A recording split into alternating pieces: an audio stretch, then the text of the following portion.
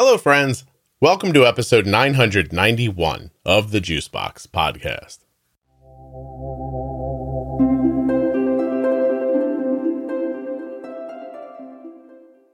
Today I'll be speaking with Ian. He's 32 years old and has had type 1 diabetes since he was 10 years old. This is a very emotional conversation. We talk a lot about how Ian feels about a lot of different things, type 1 diabetes and other issues. While you're listening, please remember that nothing you hear on the Juicebox Podcast should be considered advice, medical or otherwise. Always consult a physician before making any changes to your healthcare plan or becoming bold with insulin. Considering drinking AG1? Use my link, drinkag1.com/juicebox. If you want to save 40% off of your entire purchase at CozyEarth.com, use the offer code JUICEBOX at checkout. And don't forget to follow Touched by Type 1 on Instagram, Facebook, and go see what they're doing at touchedbytype1.org. I have a little time here, so let me remind you that episode 1000 is coming up quickly, and I'm re-releasing it completely remastered. The audio is terrific. Imagine I went back in time, found myself in 2019 and said, hey, you should probably buy Jenny a good microphone for this. Imagine that happened. Well, it kind of did, because it's all remastered. Look for episode 1000 soon. This episode of the Juicebox Podcast is sponsored by Omnipod 5. Learn more and get started today with Omnipod at my link, omnipod.com/juicebox. The podcast is also sponsored today by who? You want to guess? Guess in your head. Contour. That's right, the Contour Next Gen Blood Glucose Meter. contournext.com/juicebox. Links in the show notes. Links at juiceboxpodcast.com. When you click those links, you're supporting the production of the podcast and helping to keep it free. Hi, my name's Ian. I'm 32, and I've been type 1 diabetic for the past 22 years. Wow. Interesting. 22 years, diagnosed at around 10? Yep. You're 32 now. Okay. Any kids or family? I have 2 stepkids that I'm currently in the process of adopting. Oh, very nice. Any autoimmune or type 1 in your family line? My great-grandpa on my mom's side was diabetic. We're not sure if he was type 1 or type 2. And then I have a cousin on my dad's side who's 10 years younger than me and was diagnosed at the same age with type 1. So there's type 1 on your dad's side. How about other autoimmune stuff? Do you have anything? I have psoriasis. My mom deals with some hypothyroidism, but that's the gist of autoimmune stuff in our family. I love, you said something just now, it's so colloquial, it's probably to wherever you live, your area, but your mom deals with a little hypothyroidism, little touch of it. just a touch of the hypo. I love that idea. My mom's just got a touch of the hypothyroidism. What does that mean? Is it something she deals with? It's not impactful on her day to day? Yeah, she does take medication for it. Right. But it's nothing that's ever really impacted her life on a day-to-day basis. Interesting. Okay. All right. Well, you have more than a touch of the type 1, I imagine. Yeah, fair bit of the type 1. Oh, gosh. Oh, Ian, I don't think we usually name the episodes in the first 120 seconds, but you're on a strong start here. More than a touch of the type 1. 10 years old, do you recall it at all, the moment you found out? I do. We had actually gone to a roast beef chain, fast food restaurant. Arby's or Roy Rogers? Arby's. Arby's, go ahead. Yep. Ironically, the one that I started working at when I turned 16. But we had gotten there 5 for $5, got home as the family, and I ate a roast beef, went into the bathroom, and puked my guts out. Came back out, still starving, hungry, ate another one, puked again, and we were out of roast beef sandwiches. And went to the fridge, opened it up, looked through it, couldn't find anything I wanted, turned to my mom and went, "There's no good food in this house." I'm pretty sure at that point she was like, "There better be something wrong with this kid."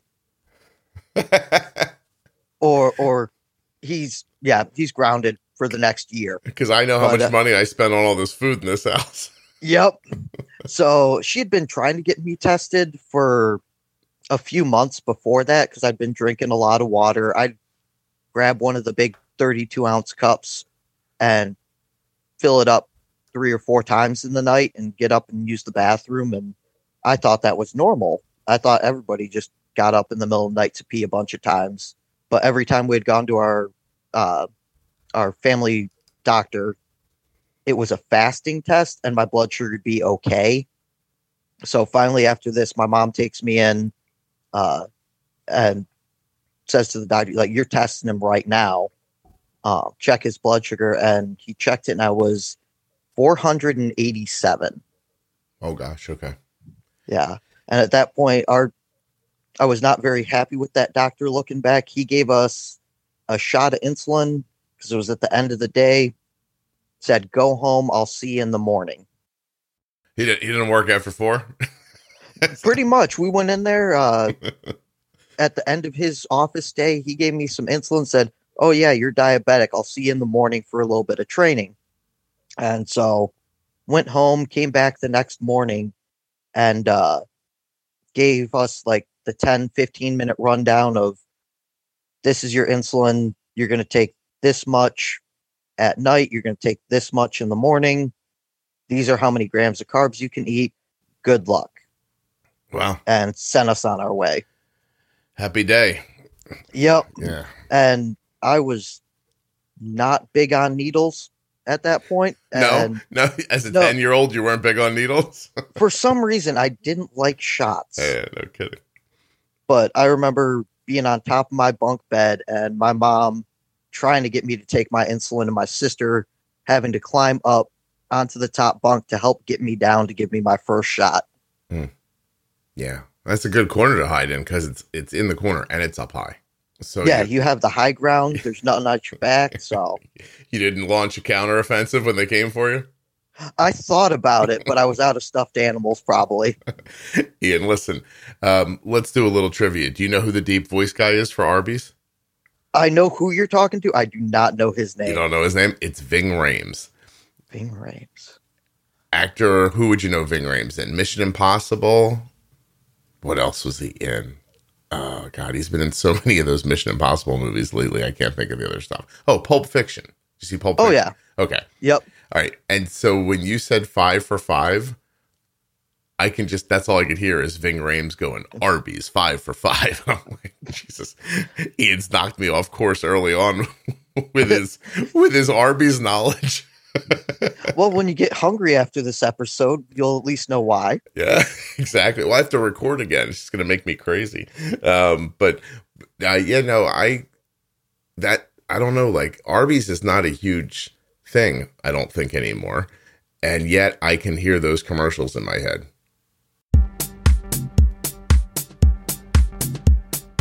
And if I'm doing my job correctly, you're hearing this commercial in your head right now. The Contour Next Gen blood glucose meter is small, accurate, has a bright light, and an easy to read screen. But it's accurate. Accurate. This is my opinion. Well, let me see. If I said what's the most important thing about a blood glucose meter? Accuracy, I guess I got number 1. After that, bright light for nighttime use.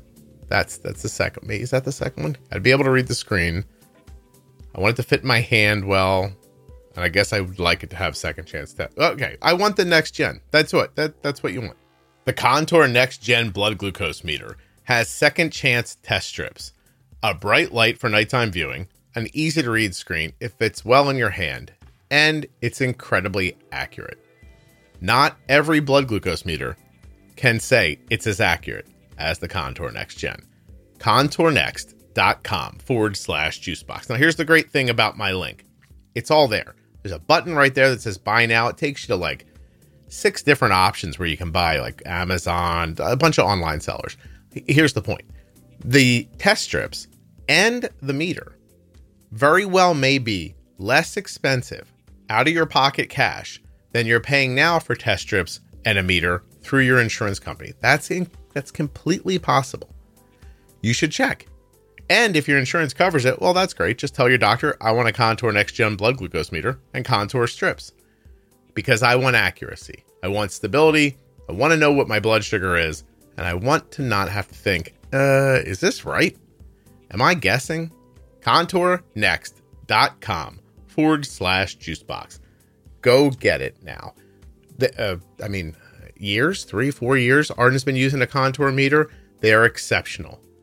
And that's what you deserve. Exceptional. ContourNext.com/juicebox. Whether you get it through your pharmacy, your insurance, or you buy it through cash on my link, ContourNext.com/juicebox is where you go to learn all about it.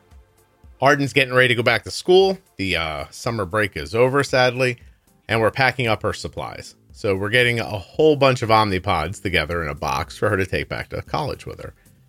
And as I was going through the drawer, you have everyone has a drawer, right? Supply drawer, getting out Gvoke HypoPen, test strips from Contour, Omnipods. I started thinking about how long we've had these things and how many of these pumps, has she worn over the years. And it's so many. And I can say, without hesitation, it's a great experience.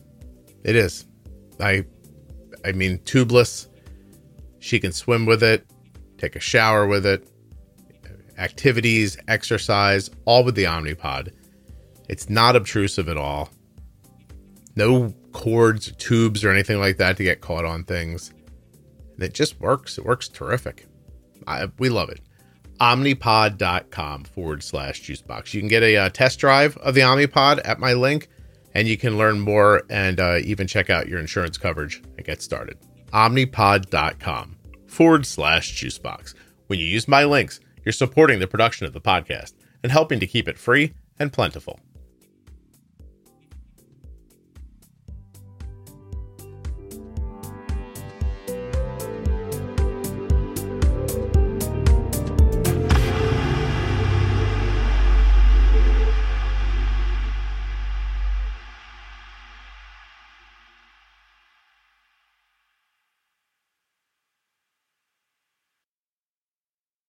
And they've got to be pretty new, right? They can't be that old if Ving Rhames although he's in his 60s, I guess it could be. Anyway, I don't want to go down this Ving Rhames rabbit hole. Have an hour-long podcast about Arby's. Yeah, I don't know if I could do that, honestly. Wait, was Ving? No. Yeah, no. I'm sorry. I'm arguing in my head about who Ving Rhames is. Okay, never mind. What a strange discussion to have out loud in front of somebody else without using any words. I'm like, that, no, yes, no, what? Yeah, Ving Rhames. Okay. Anyway, Pulp Fiction. He's got a small, very good part in Pulp Fiction. Okay, so, all right, so now you're in your bedroom. You're unable to fend off your sister. I mean, was she older or younger?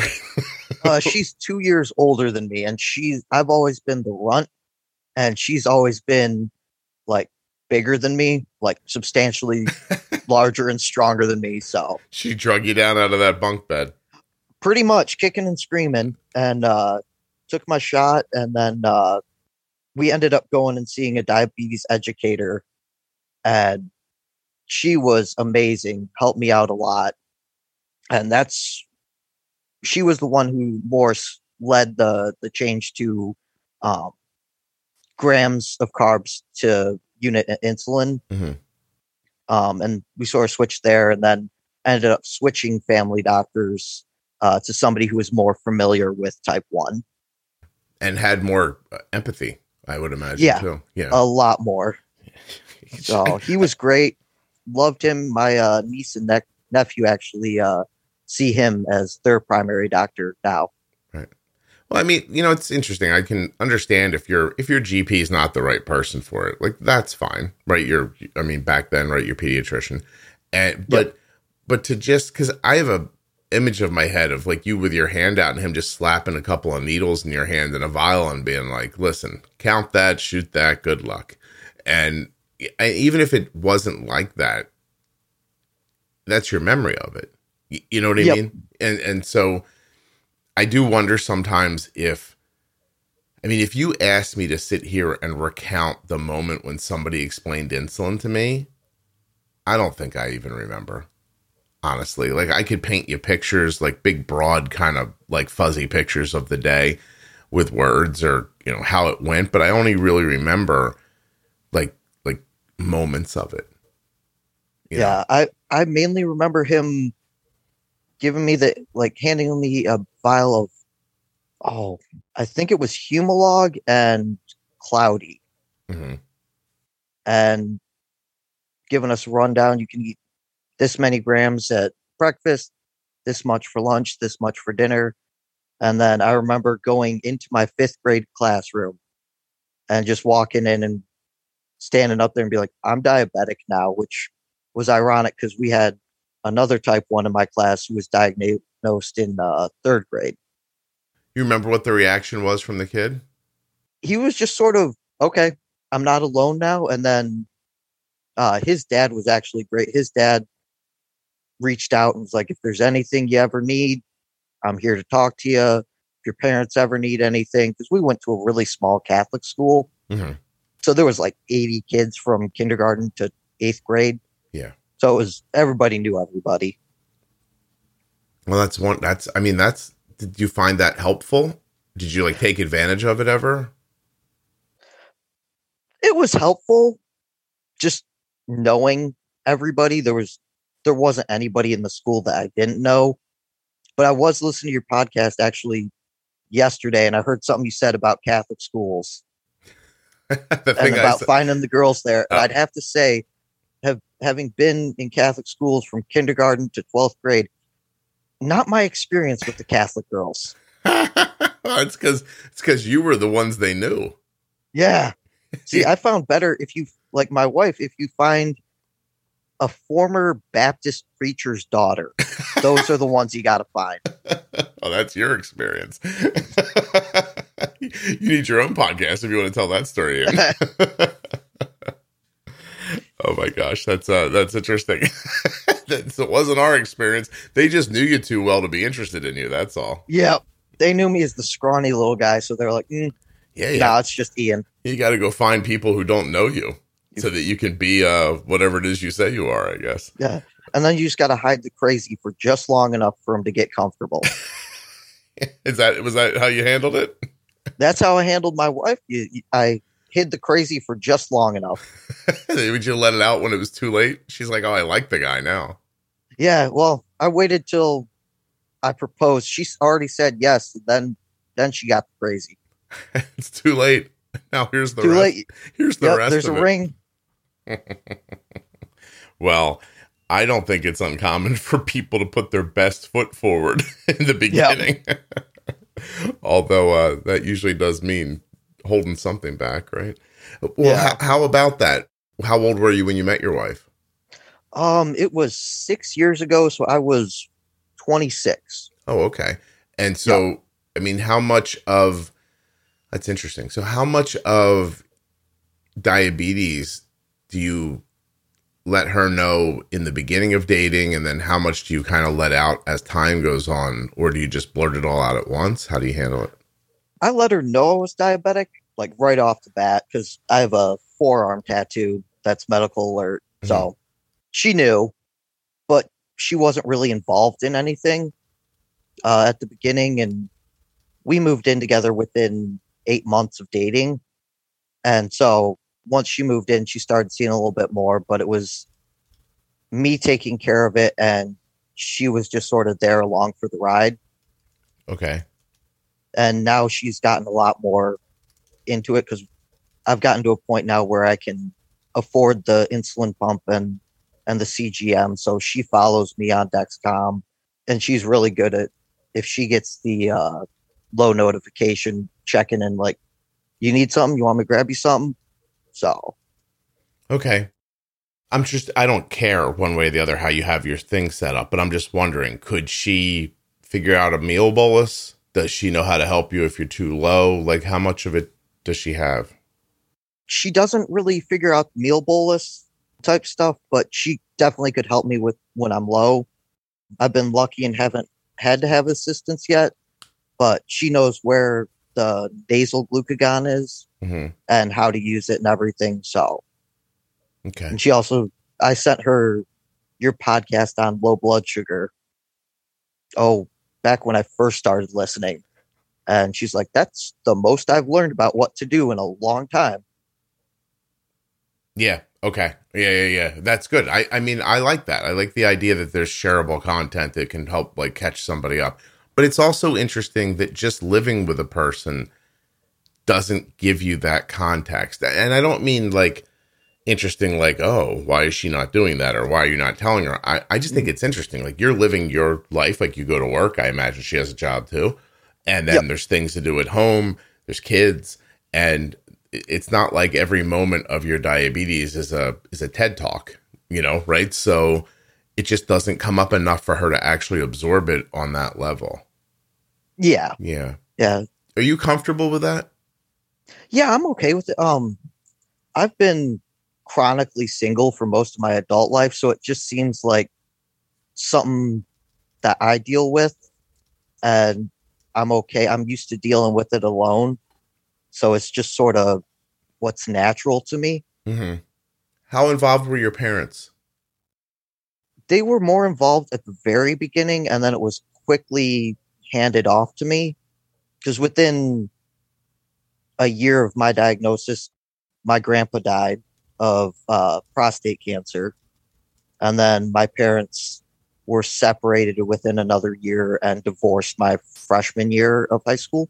Okay. So there was a lot going on for them. And it was just sort of handed over to me. And I had a lot of self-hatred and anger over the diabetes. So that held me back for many, many, many years. Can you tell me about that? What do you mean by self-hatred? With everything that went on with my grandpa passing shortly after, and then we were raised Catholic, so it was very family oriented, and my dad ended up having an affair. And Ian, can I stop you for a second? Yeah. It's hilarious that you're like, listen, we were raised Catholic, so obviously we were very family oriented. My father had an affair, which is not a family oriented decision. Oh no, it's because it was so out of character and so out of left field. It threw me for a loop. Yeah. As to what am I supposed to do with my life? How am I supposed to act as a man? Yeah. So with that, and then the hurt that it caused my mom and everything, I had a lot of hatred at just getting diagnosed. And then there's no face to diabetes. There's nothing to be mad at. Yeah, physical to be mad at. Yeah. So when your parents ask you what's your blood sugar, I'd get upset, and the first question was, what's your blood sugar? It felt like they were tying all of me, who I am emotionally, to a number. Right. And so that caused a lot of animosity towards my parents. Like, they became the physical manifestation of diabetes to me, and they were what I could take my aggression out on. Okay. Well, that makes sense. What about the part where you were mad at yourself? I guess at some point I felt like the divorce and everything was partly because of my diabetes, and Okay. I never felt good enough. So to punish myself, I just decided not to take care of myself subconsciously, and I'm going to keep myself on my feet. Like, I'm alive, I'm conscious, but I'd ride in the 400s, 500s and not feel it, not care. What was the idea behind that? You're going to punish yourself for your parents' divorce? Punish myself for that. Anything I felt lacking in myself, it had to be my fault. So I'm here. I'm not going to live a long time. Screw it. Let's just try and carry on like nothing's wrong. So you became your very own whipping post, basically. Yep. Yeah. For anything. many, many years. Okay.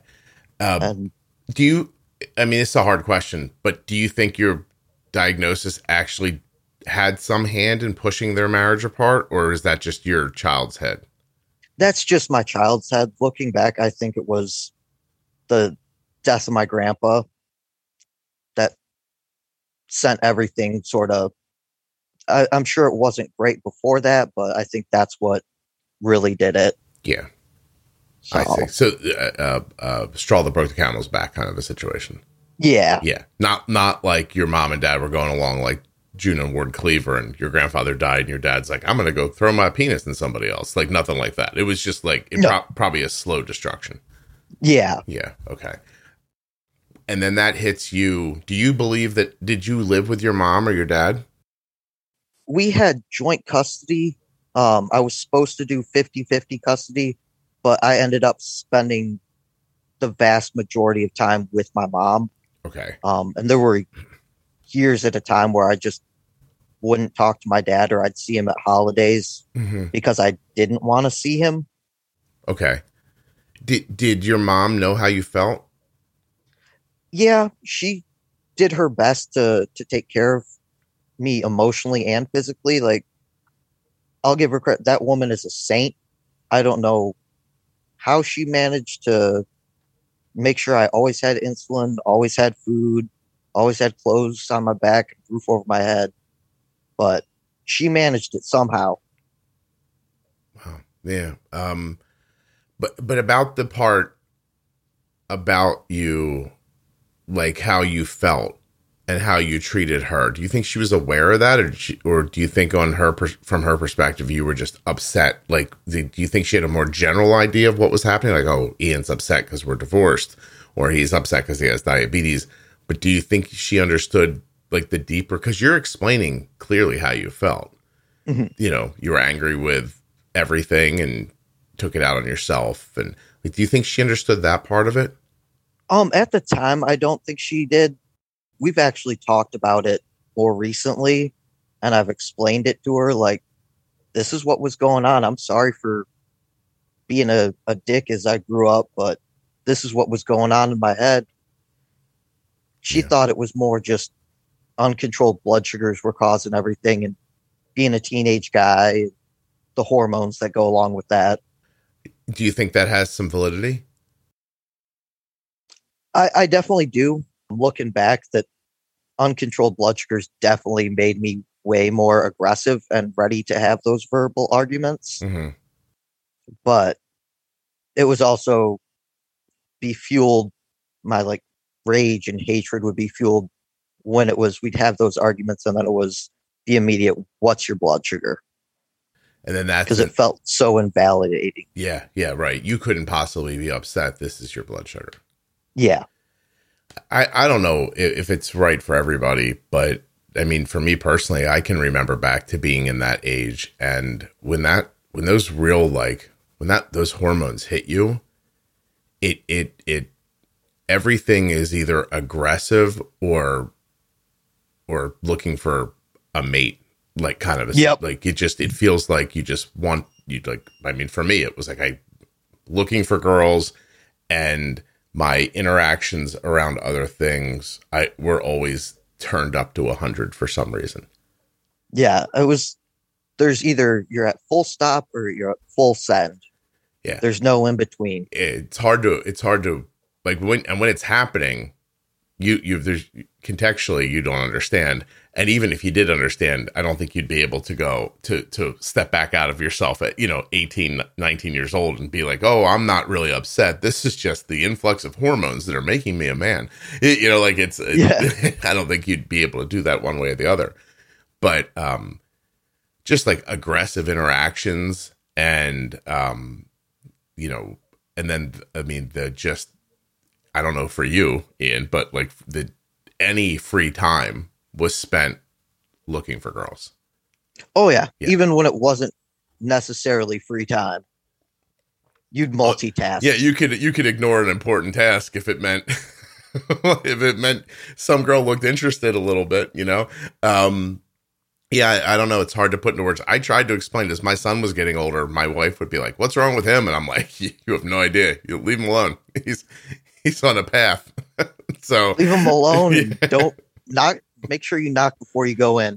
don't stand in front of him. That's for sure. When he's on a tirade or just, I don't know. It's interesting. And my son's a little more mellow, but still it's there. You can just see it. Like, I personally don't think it completely stopped for me until maybe like 10 years ago. And it just slowed down really more than stopped. Like that I don't know, that aggressive nature of what testosterone is. And, as I get older and it goes away a little bit, I miss it a little bit too. Yeah. You're not that old yet, but. I feel like it. My back's destroyed, but that's what I get for being a landscaper. That's tough work. Yeah. Well, it beats what I was doing before. I used to work in plastics. Okay. So I worked in a factory for 12 hours a day and running the machines that make different food cups and stuff. So yeah, landscaping, at least I get to see the sky. You go outside. And I worked in a factory setting when I was a kid for 4 or 5 years.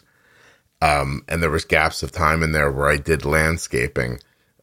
Man, some of those landscaping days were something. Like, it was just, you were up at the crack of dawn, and before you were awake, you were bouncing around in a truck somewhere. You'd already loaded equipment onto a trailer, like the freezing cold. Even in the summertime, it feels like it's cold at 6 o'clock in the morning.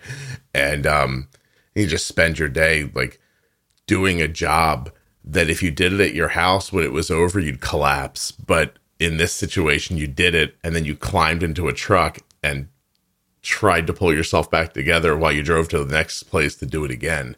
And then, they wanted you to work until the last ounce of light. And then I'd go home and take a shower and eat something and go to sleep and wake up and do it the next day. Yeah. Yeah. I made the mistake of doing that and then telling my wife I would put in a patio at our house. So I'd get home and go start working on the patio. It's like, I don't have energy for this, but I promised the wife, make her happy. And I'm never going to get to sit on this patio. Oh no. No, it's incredibly difficult work. I'll never forget when I first got my first job. This guy had a tree farm where he was raising these tiny little trees, and it was just acres. And I remember one day he said, "Hey, I have something for you to do today." And I was pretty young, and I was like, "Okay." And he dropped me at this field with a string trimmer and a can of gas and my lunch.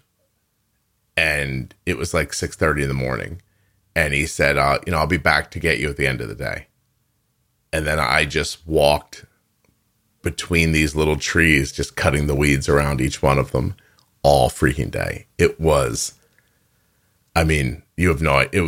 It was one of the more soul crushing moments of my young working life. I remember standing there thinking like, I have to figure out how this isn't going to be my reality. You know? So anyway, not fun. And I feel for your back. Does anything help it? Actually, a hot shower helps. That's what I do. I'll just go home, take a hot shower, and that seems to make it better. Is it muscular? Is it just tightness?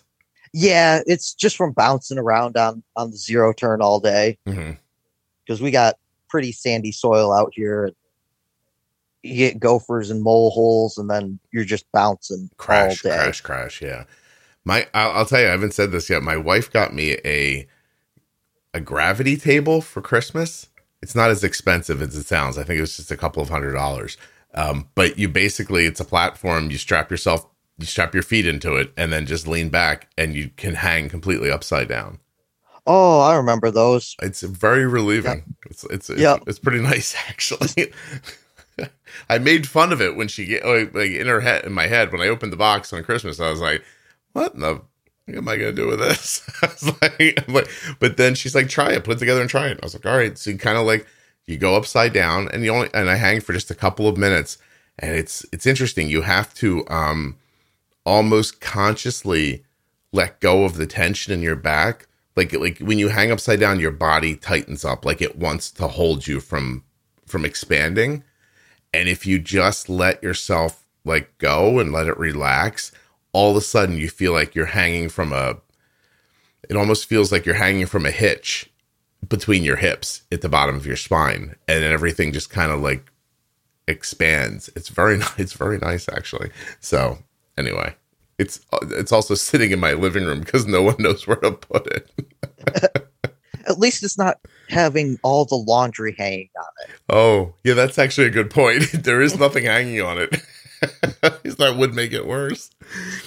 Anyway, so when you talked about in your notes about mental health issues around diabetes, this is what you were talking about, what you spoke of earlier. Is that correct, or is there more? There's that, and then I deal with a lot of anxiety and depression. That's actually been getting better as I've gotten my blood sugars under control, but a lot of it was tied to the self-hatred and the poor self-image. Mm-hmm. I felt like nobody would ever want me because of the diabetes, and I felt like I was doomed to die young, which I know isn't the case now, like logically now, but emotionally that's what it felt like. Well, I interviewed a lady yesterday in her mid-50s who was diagnosed as she was young and engaged. And she described a shift in her life about, I don't want to give it all away because it'll come out near yours, but she described a shift in her life where she became very like focused on getting the things she wanted, like children and marriage and stuff like that. And she ignored not particularly liking some of the people in her life. I don't want to give it all away, but it was fascinating. And that turned into depression and drinking. And so it's funny, not funny, haha, but interesting that back-to-back days would be with a 50-year-old lady who's describing feeling exactly the way you felt. And then you coming along being like a guy in his 30s who talked about him feeling that way too. It feels very universal, I guess is what I'm saying. Yeah. Yeah. It's interesting, that a 10-year-old boy and a 25-year-old girl could pretty much have very similar thoughts after their diagnosis. Yeah, I think it's just one of those, it's such a big change in life, especially when you're old enough to sort of understand what's going on. Because I do remember pre-diabetes, like what life was like and how much it changed so quickly. And I think that I didn't have the tools on hand to cope with that in a healthy way. So I started coping with it by ignoring it and just trying to push it down and not think about it. Okay. And that didn't obviously work for you because it bubbled out in other ways. Yep. I didn't deal with the root problem, and then it caused so many other issues in my life, emotionally and mentally. Do you think you've dealt with them, or do you think you just are in the midst of dealing with them? And how did you do that? Was it therapy or something you did on your own? Yeah, I'm currently in therapy, and I think I'm in the middle of working through a lot of my issues. So it's a process, and I know it's going to take time, and I've learned to give myself a little bit of a break with how quickly I'm going to move through that process. But I've seen drastic improvement in my A1Cs and my control. So I'm taking that as a win. It's not quite where I want it, but we're moving in the right direction quickly. Okay. Do you know anyone else who deals with similar things? Like, I'm trying to decide if like the depression anxiety piece takes on a similar life inside of your life as diabetes does, because it's an alone thing, or are you able to share it with somebody? I don't have anyone really close to me that has type 1 that I talk with about it. I'll go on the group every once in a while on Facebook and reach out there, but it's that disconnect. It's sort of like asking strangers or talking to them. So you got to censor yourself a little bit. Yeah. Not that they're not great people. It's just it's different telling a friend something than telling a stranger. Sure. But in your day-to-day life, there's no one to share with, like, I feel anxious or something like that. Not really. Like, I'll talk to my wife about it. She knows everything that's going on with me, so I'll talk to her quite a bit. She works from home, so when it's like now and I'm not doing much but waiting for snow, we get to spend more time, and she gets to be a sounding board for me. Mm-hmm. Yeah. All right, let's shift gears for a second, because you're saying you're waiting for snow because you want to go snow plowing to make money, Yep. right? Yeah. All right. How did Jeremy Renner hurt himself so badly? I thought he got ran over by his he's got one of those snow cat things. Yeah. Yeah, I think he was helping pull somebody out and it ran over his leg. It's incredible, isn't it? Like, it's terrible. Yeah. Like, my wife tells me he tried to jump in to stop it from rolling. I don't know if that's the story or not. And all I could think, and he's hurt so badly, I felt even bad for feeling like this. But I was like, does he not know he's not actually a superhero? And by the way, he was one of the lesser superheroes. It wasn't like he wasn't like Thor. And I'm like, this is. But I saw an image of him recently, and he looks like he's lucky to be alive. Oh yeah, he looked. I saw his. I think it was a TikTok or something he put up from the hospital, and he looked rough. Yeah, no. It's not just his legs, that's for sure. Not that wouldn't be enough, but I think it had to have gotten his chest cavity somewhere, because he looks like he's like literally lucky to be alive. Yeah, and just really, I mean, it's terrible, obviously, but it's a dangerous thing to do.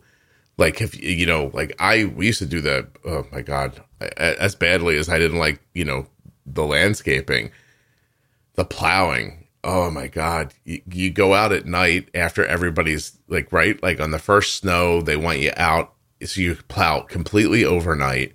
You're doing it forever. I remember this one night we hit a raised sewer cap, and like I thought the truck was going to flip over.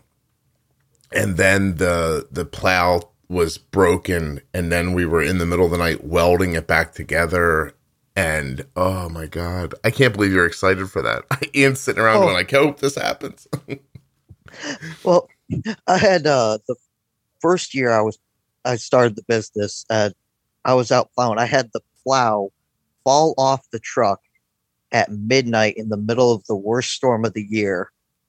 And at that point, I was one-man show, and there's nobody to call for help because it's 12:30, 1 in the morning, and you got to figure it out. That sounds about right, Ian.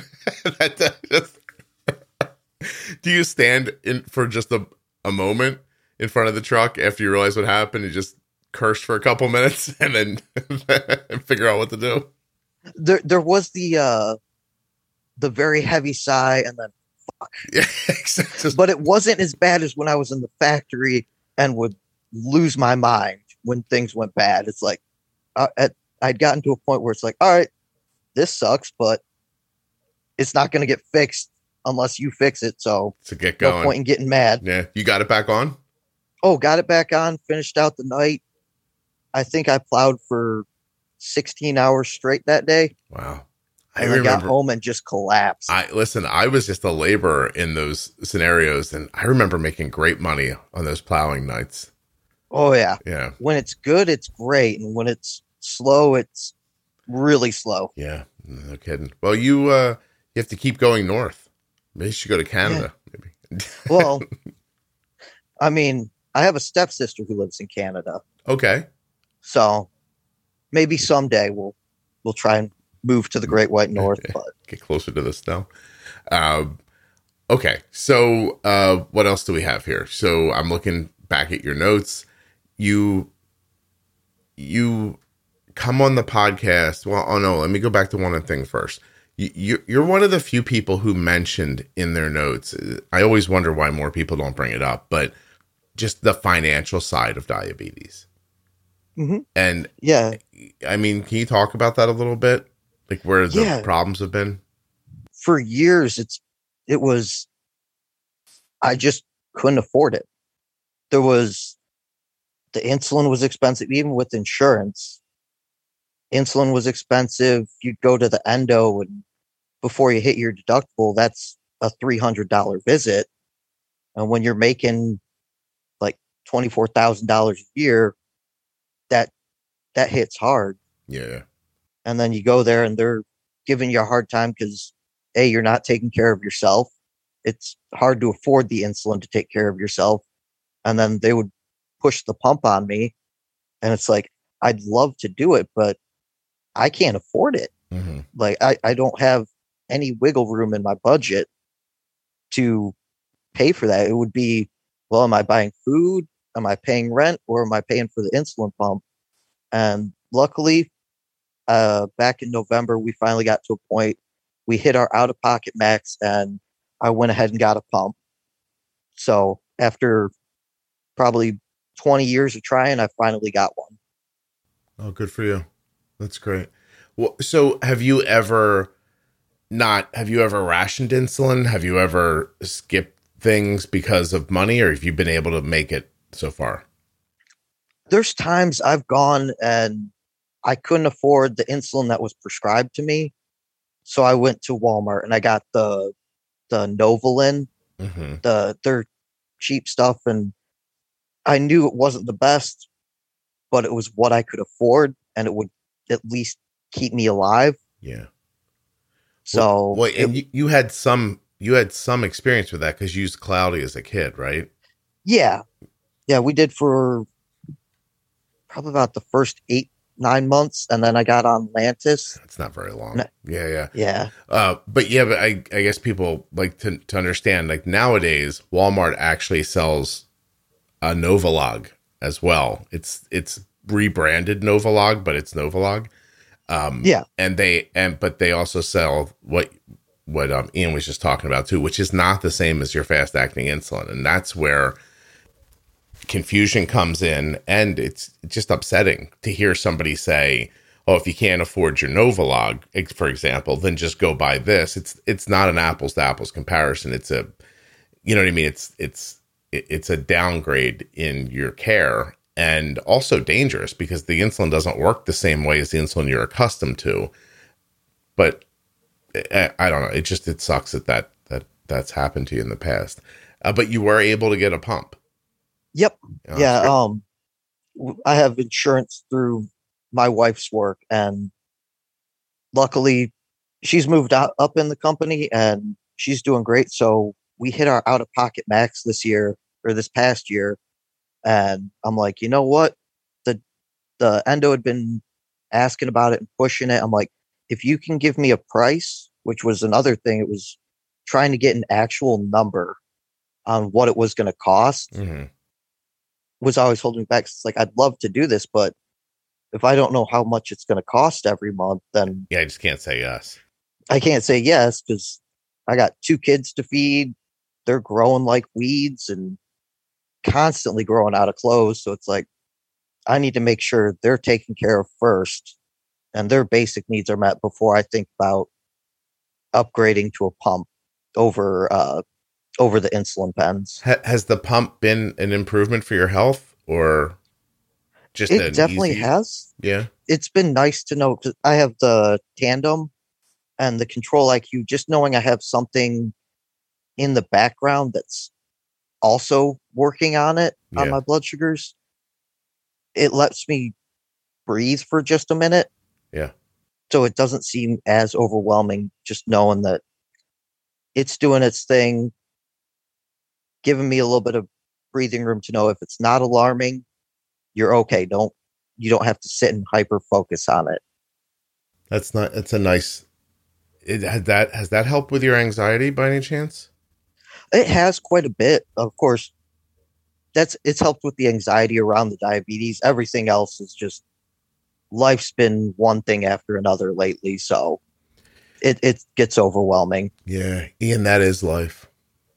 Yeah, it's not going to change. If you're waiting for like a moment where it feels like a Hawaiian vacation, that's not coming. I just like 5 minutes to catch my breath. It's because we got married at the end of 2019, went on our honeymoon, and then COVID hit. Mm-hmm. And then my sister-in-law moved in, and she was staying with us.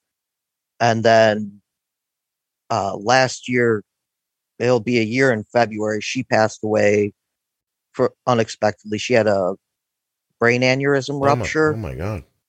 So it was very quick, very unexpected. And then her son had moved in with us too. And he was a sophomore in high school. Mm-hmm. So he wanted to finish out high school up here. His dad lives in Illinois. And so we had offered, if you want to finish out high school up here, that's fine. We'll take care of you. So it went from COVID to changing jobs to my sister-in-law passing away to all of a sudden being the parent of a teenager. Yeah. So we're finally seem like we're at a point where we can just take a break. Breathe. Well, that's good. Yeah. Maybe you will actually experience a letdown. I mean, if you have all that going on, that's kind of you to take him in as well. He was a good kid. Yeah. He's since moved back with his dad, which is his choice. That's fine. We just want to do what we could to support him, because being 16 and losing your mom is horrible. It's horrible. Yeah. Yeah. No kidding. I was my example's pale in comparison now. I was going to say that Arden called the other day from school, and she's like, I hit something in the road and my wheel broke. And I was like, okay. It's like out of nowhere. Like your day's just going along and all of a sudden the phone rings and it's a thing. You know what I mean? You're like, okay. And you stop everything. It's interesting, isn't it? Like in the course of a normal day, you don't think you have any time to stop, but then something like that happens and you stop. Yep. And it's interesting how you kind of draw your lines with your time. And especially with the kids, like when it's your kid, it's a whole different ball game too. Yeah, there's a checklist in my head. Like when it happened, I'm like, are you okay? Is anyone hurt? Yeah. Is the car all right? Was anyone in the car with you? Did you hit another car? Did you and you're like going, like, she's like, I just hit something in the road and my tire, I was like, oh, okay. I'm like, all right. I was like, well, we're going to have to get the car towed or, get the tire fixed or whatever. And she's like, I've got homework. And I'm like, well, you're not doing it now. I was like, now you're going to stand there in the road and wait for somebody to come. So you're trying to coordinate the whole thing. My point is that I was on my way to get a sandwich when that happened. I just recorded 2 episodes of the podcast that day. And I was like, I'm going to go downstairs and make a sandwich. I was very excited. Did you at least still get the sandwich? No, I don't even think I ate. Oh, well, then when she comes back on break, she owes you a sandwich. Yeah, well, it doesn't work that way. You can dream. You can dream. When she comes back on break, she's going to sleep and then have things she needs. So, but yeah, I mean, my point really is that it's sort of a false expectation that our lives are going to be serene at some point, especially if you start involving other people, because then their stuff becomes part of the whirlwind. And then to your point, the kids' stuff is your stuff. Yeah. So anyway, try accepting it. That's what I've been working on in therapy is acceptance. Good. And Lord, give me patience and give it to me now. That's all it is. I mean, you just have to, it's almost like you have to want it. Yeah. You know what I mean? Like in that action movie when the bullets start flying and one crazy character smiles and runs forward. That's where you got to be in your head. Like, ooh, your tires broke? Excellent. I know how to fix this. And then go. You know what I mean? So, you were talking about insurance earlier and money. And it can be shocking. I got a script filled for someone the other day, beginning in January. And I am so accustomed to getting pumps or Dexcom supplies early in January. Like for years, it's just always kind of hit that way. And then I think something happened because we switched suppliers. So we got a big enough order at the end of 2022 that I didn't need them right away in 2023 for Arden. So anyway, I go to get this prescription filled.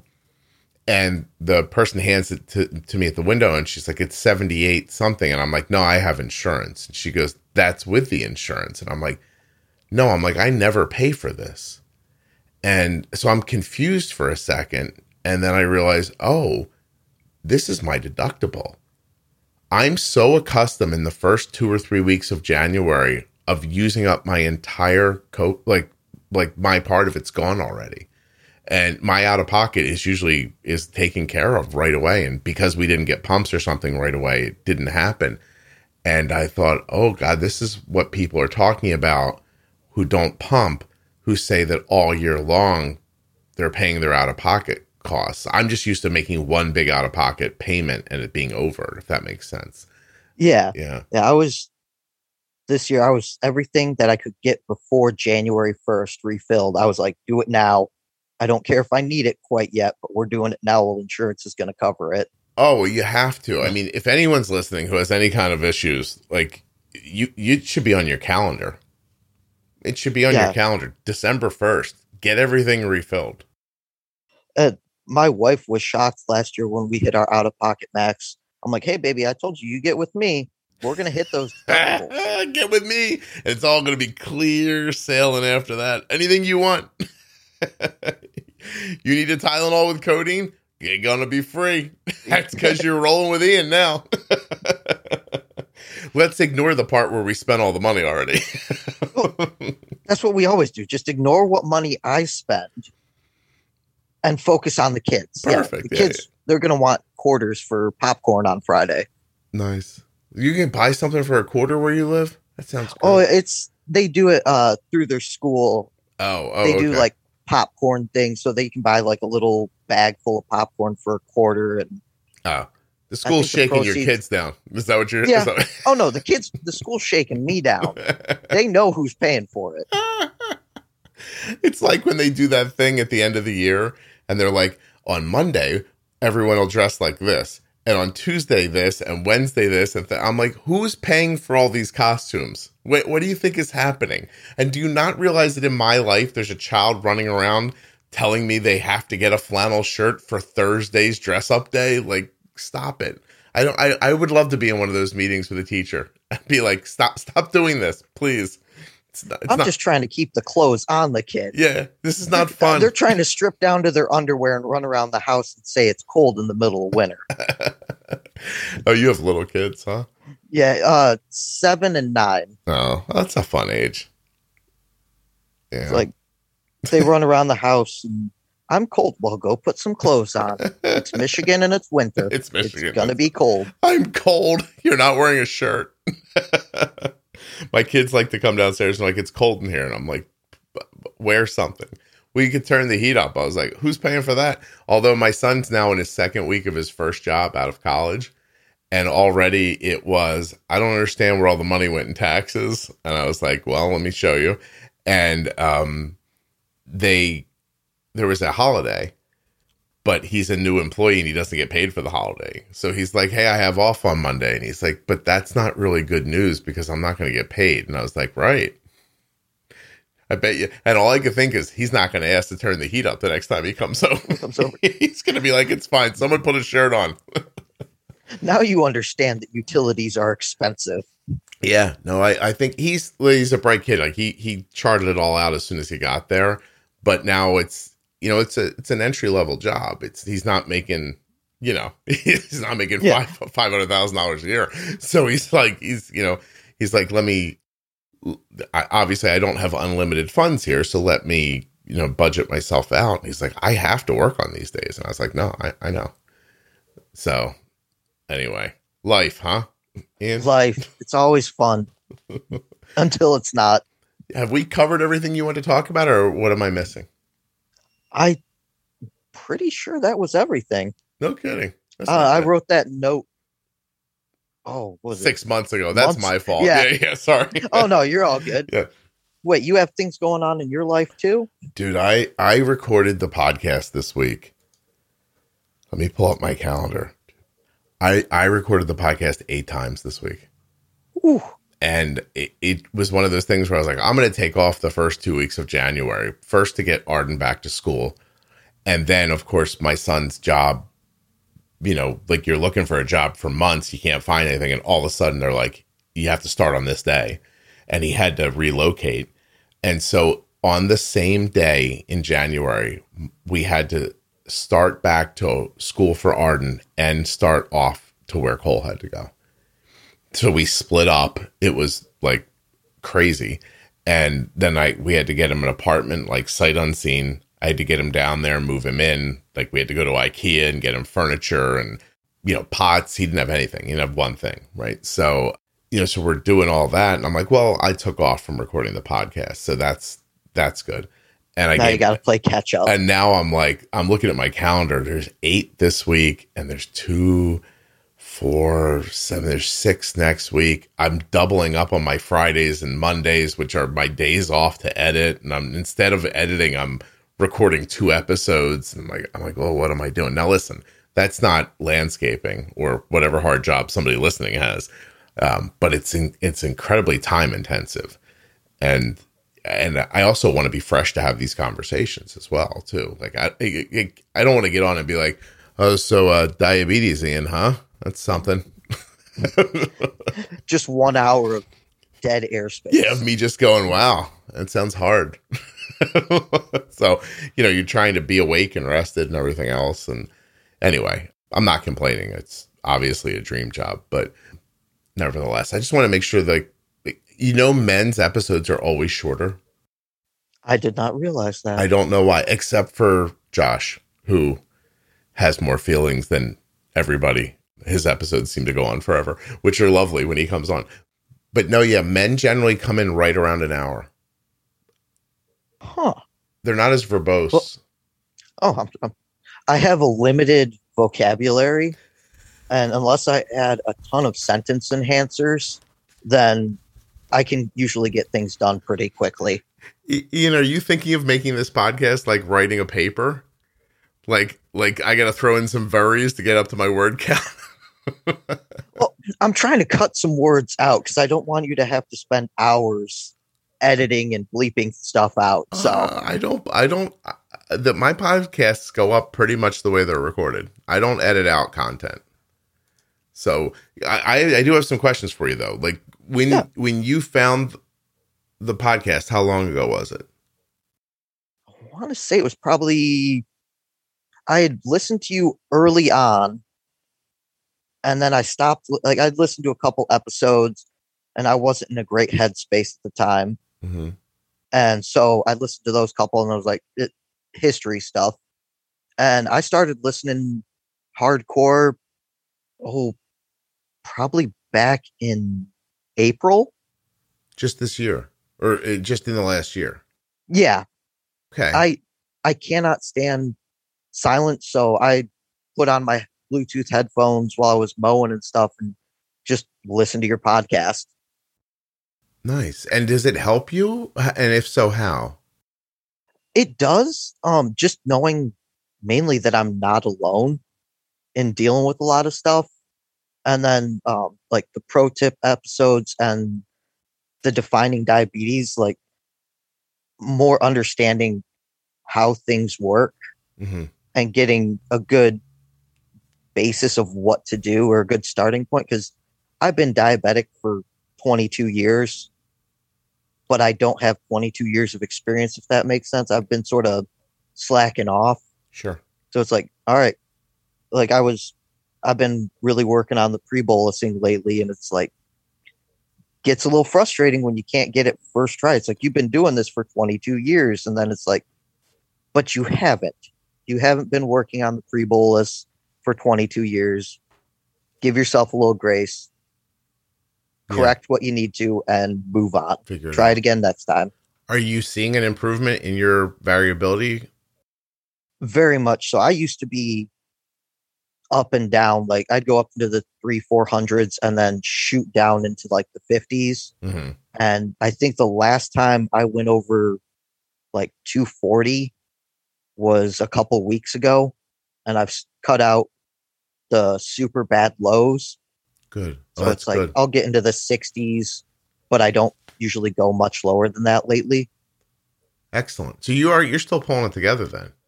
Yeah. Yeah. Oh, was it 9 months ago? My A1C was 12.5, and this last one I had was a dead 7. No shit, Ian. Really? Yep. Good for you, man. Thank you. Oh, Yeah, that's wonderful. I'm trying I told my endo my goal is to be in the high fives to low sixes. She's like, as long as we can cut out these like super bad lows, let's go for it. Yeah, So you're figuring it out. Wow, man, well, you're not kidding either. Like you didn't talk around it, but you alluded like you've had diabetes for 10 years, right? And or 20 years really. More. yep, 22 years. And 22. yeah, and you had a 12 A1C in the last 12 months. Yep. Oh, that's And before that it was probably I'd ride in like the teens before that and not think much of it. Just whatever. I'm alive and I'd gotten lucky to this point to not have complications. So I figured, well, I've gotten away with it this far. Might as well just keep doing it. but you don't feel like that anymore. No, now I've gotten to a point where it's like I got kids to look out for, and if nothing else, I got to do this for them so that dad's around to see them get married and go to college and everything. Jeez, and you made me sad. Damn it. I'm sorry, No. I didn't mean to start off your Friday that way. I got chills when you told me about your A1C decrease, and then I realized the rest of the story that went with it, and then you started telling it. And I'm like, oh God, I'm gonna be sad. But I'm happy for you, not sad. I'm thrilled. Like, what do you think moved you? Like, was it that you were working on your mental health and you kind of got into a better headspace? Is that you heard the podcast and somehow that alleviated or brought something to you? I'm trying to talk to people who might be in your similar situation. Like, how can they get started? I definitely think starting therapy and working on the mental stuff got me moving, and then listening to the podcast felt like it gave me the tools to actually buckle down and focus on it. Yeah. So it wasn't like going in, go fix this car, and here's a pair of needle nose pliers, and that's all you got to completely rebuild this engine. It was all right, listen to the episodes, and now I got a ratchet and some sockets and get the whole toolkit to focus on my diabetes car. And you have the energy, I'm assuming because of the therapy, to actually use the tools now. Yeah. That's great. Now there's not that self-hatred holding me back. Yeah. Is there anything I could have done inside of the podcast to help you feel like that if you weren't a person who found therapy? Is there anything I could be doing to help people who aren't seeking out like the help that you're getting? I honestly don't know. I never That's know a either. good question. I just follow my gut on this whole thing. So I like hearing, like, I appreciate you sharing this with me because I don't know how to put this. Like I'm the guy who made a thing and I don't know how it works. Just flying by the seat of your pants. I don't, but it works. I know what it does and I know that it works. And I know that if I fuel it the way that I think to fuel it, it continues to work. But I couldn't rebuild it on purpose, I don't think. Mm-hmm. And so I'm somewhere between confused about what it is that I do and marveling at what you just said, and that some of it came out of this, so I'm in a strange headspace when people talk about this. It's possible I'm trying to figure it out for myself, if nothing else, because you're talking about what you're saying. And I'm feeling very, I don't even know how to explain how I feel. Part of it is like accomplished, but that's not the whole feeling. Some of it's proud, but that's not the whole feeling. Some of it, I just feel lucky to be involved. There's so many, I think that's why I can't put it into words. I think there are so many different feelings that come from hearing somebody say what you just said as the person who makes this podcast. And it's, I don't know. I don't know how to articulate it, which might be strange if people have been listening for a while, like Scott ran out of words finally. But I think I have too many words to make sense of them, if that makes sense. Yeah. Well, just the way I'd say that to my kids is you have big feelings right now. I do have big feelings, Ian. Thank you. I'm gonna go Not get. to treat you like a 7-year-old. Yeah. Why don't I get a warm piece of toast and go watch television for a while? I mean, I think you've earned it. Thank you. I'm not even gonna put my real pants on yet. I'm just gonna sit on the floor. Boy, I'll tell you what. If they still ran cartoons on Saturday morning, I think one day, just for fun, I'd get up at 5:30 in the morning and go watch Mighty Mouse. I remember doing that when I was a kid at my grandmother's house, and it was wonderful. I would sit down and want to watch the Robin Williams' Genie from Aladdin Oh, really? doing Great Minds Think Alike. I remember that from childhood. That's your space, huh? That's my space. That, a bowl of Cheerios, and sitting on the floor. That was a good Saturday morning. We used to watch. So on Saturday morning for me, it was the Mighty Heroes and Mighty Mouse. And then they'd run Superman cartoons and sometimes Spider-Man as I got older. But if you don't know what the Mighty Heroes are, if anybody doesn't know what the Mighty Heroes are, I'm sure you can find them on YouTube. But it's just, I don't know. It's like when I try to explain to, like, my son watched Top Gun, the original Top Gun, the other night. And he's like, hey, I watched Top Gun. And I was like, yeah. I said, what'd you think? He goes, it's a terrible movie. And I'm like, what? And he goes, it's old. And I was like, yeah. He goes, yeah, it's just old. I didn't like it. And I was like, right.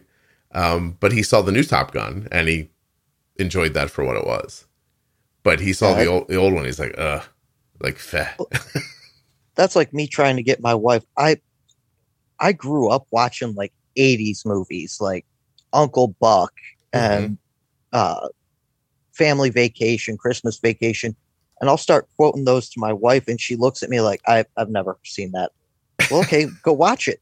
No, that movie sucks. No. I'm like, how does 90% she know? 90% of my vocabulary is movie quotes. I'm talking to you from John Hughes films right now. You don't even know it. Well, you grew up in the right area. Those John Hughes films must have felt like old home week, right? Oh, yeah. I know I try to tell my kids, I'm like, Ferris Bueller's great. And they're like, it's not. We watched it. I'm like, no, it is. And they're like, nah, it's too slow for them. Yeah, you guys, they better watch out. They might get written out of the inheritance. Well, I'll tell you what. First of all, we're going to get some inheritance together, and then we'll worry about writing it down somewhere. I need about 100,000 more of you to listen to this podcast. Then there'll be some inheritance. But anyway, Ian, I enjoyed talking to you very much. I appreciate you taking the time to do this. My pleasure. My pleasure. It was great talking to you too. No, it really was wonderful. I wish you a ton of luck. You are on a terrific path. If you wouldn't mind in a year sending me an email and telling me how you're doing, I'd love to know how it's going. Yeah, I'll put that on my calendar. That would really be wonderful. I sincerely mean that too. I don't say that to a lot of people, but I would love to hear how you're doing. It's because I named the episode so fast, isn't it? No, I don't know. Just making your job easy. Well, the biggest problem is that we already have somebody's got the meats title. Oh, so I can't go with the Arby's thing. And randomly calling you Ving Rhames is not going to make any sense to anyone at all. This guy sounds nothing like him. I tuned in. I have to be honest with you. I didn't hear it. So, episode 483. Jessica no longer has the meats. Oh. I already have an Arby's theme title. Well, when I was there, it was Life's Good Under the Hat. Life's Good Under the Hat? That's showing how old or how long ago I worked at Arby's. Huh. I actually saw it on my Facebook memories. It was 11 years ago on January 1st was the last day I worked there. No kidding. Yeah. I have to tell you something before we go. Have you ever heard me talk about my friend Mike, who had type 1? He's passed away. Vaguely? Yeah, I don't bring him up very much. But when we were kids, he worked at Roy Rogers. And when you said you worked at Arby's, it made me incredibly sad for a minute. And so I sorry. had no, I didn't your fault. Set your day off. No, it's no. Trust me, I'm okay. I have these conversations for a living. I'm okay. But it hit me really hard because I could picture Mike in that stupid uniform working at Roy Rogers. and like stealing like roast beef sandwiches at the end of the day and stuff like that. And I just thought, like, I don't know, it just made me, it put you in his space in my head for a minute. I had to separate you guys from myself so that I could talk to you. But anyway, you're doing much better than he was. So I'm happy for you. I think that's why I care about what happens. So please do let me know what's going on. Okay. I will, most definitely. All right, Ian. I hope you have a great day. Thank you. You too. Thanks. Hold on one second. Okay.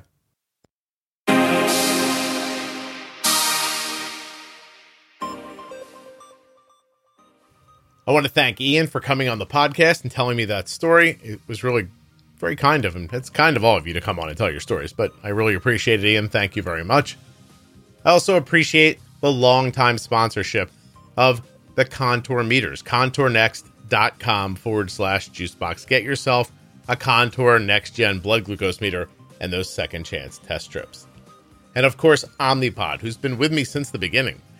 Omnipod.com/juicebox. I guess with me as a podcaster, as an advertiser, and with my daughter, who's been wearing an Omnipod every day since she was 4 years old.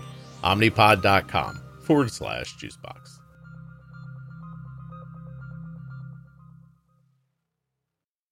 When you support the Juicebox podcast by clicking on the advertiser's links, you are helping to keep the show free and plentiful. I am certainly not asking you to buy something that you don't want, but if you're going to buy something or use a device from one of the advertisers, getting your purchases set up through my links is incredibly helpful. So if you have the desire or the need, please consider using Juicebox podcast links to make your purchases.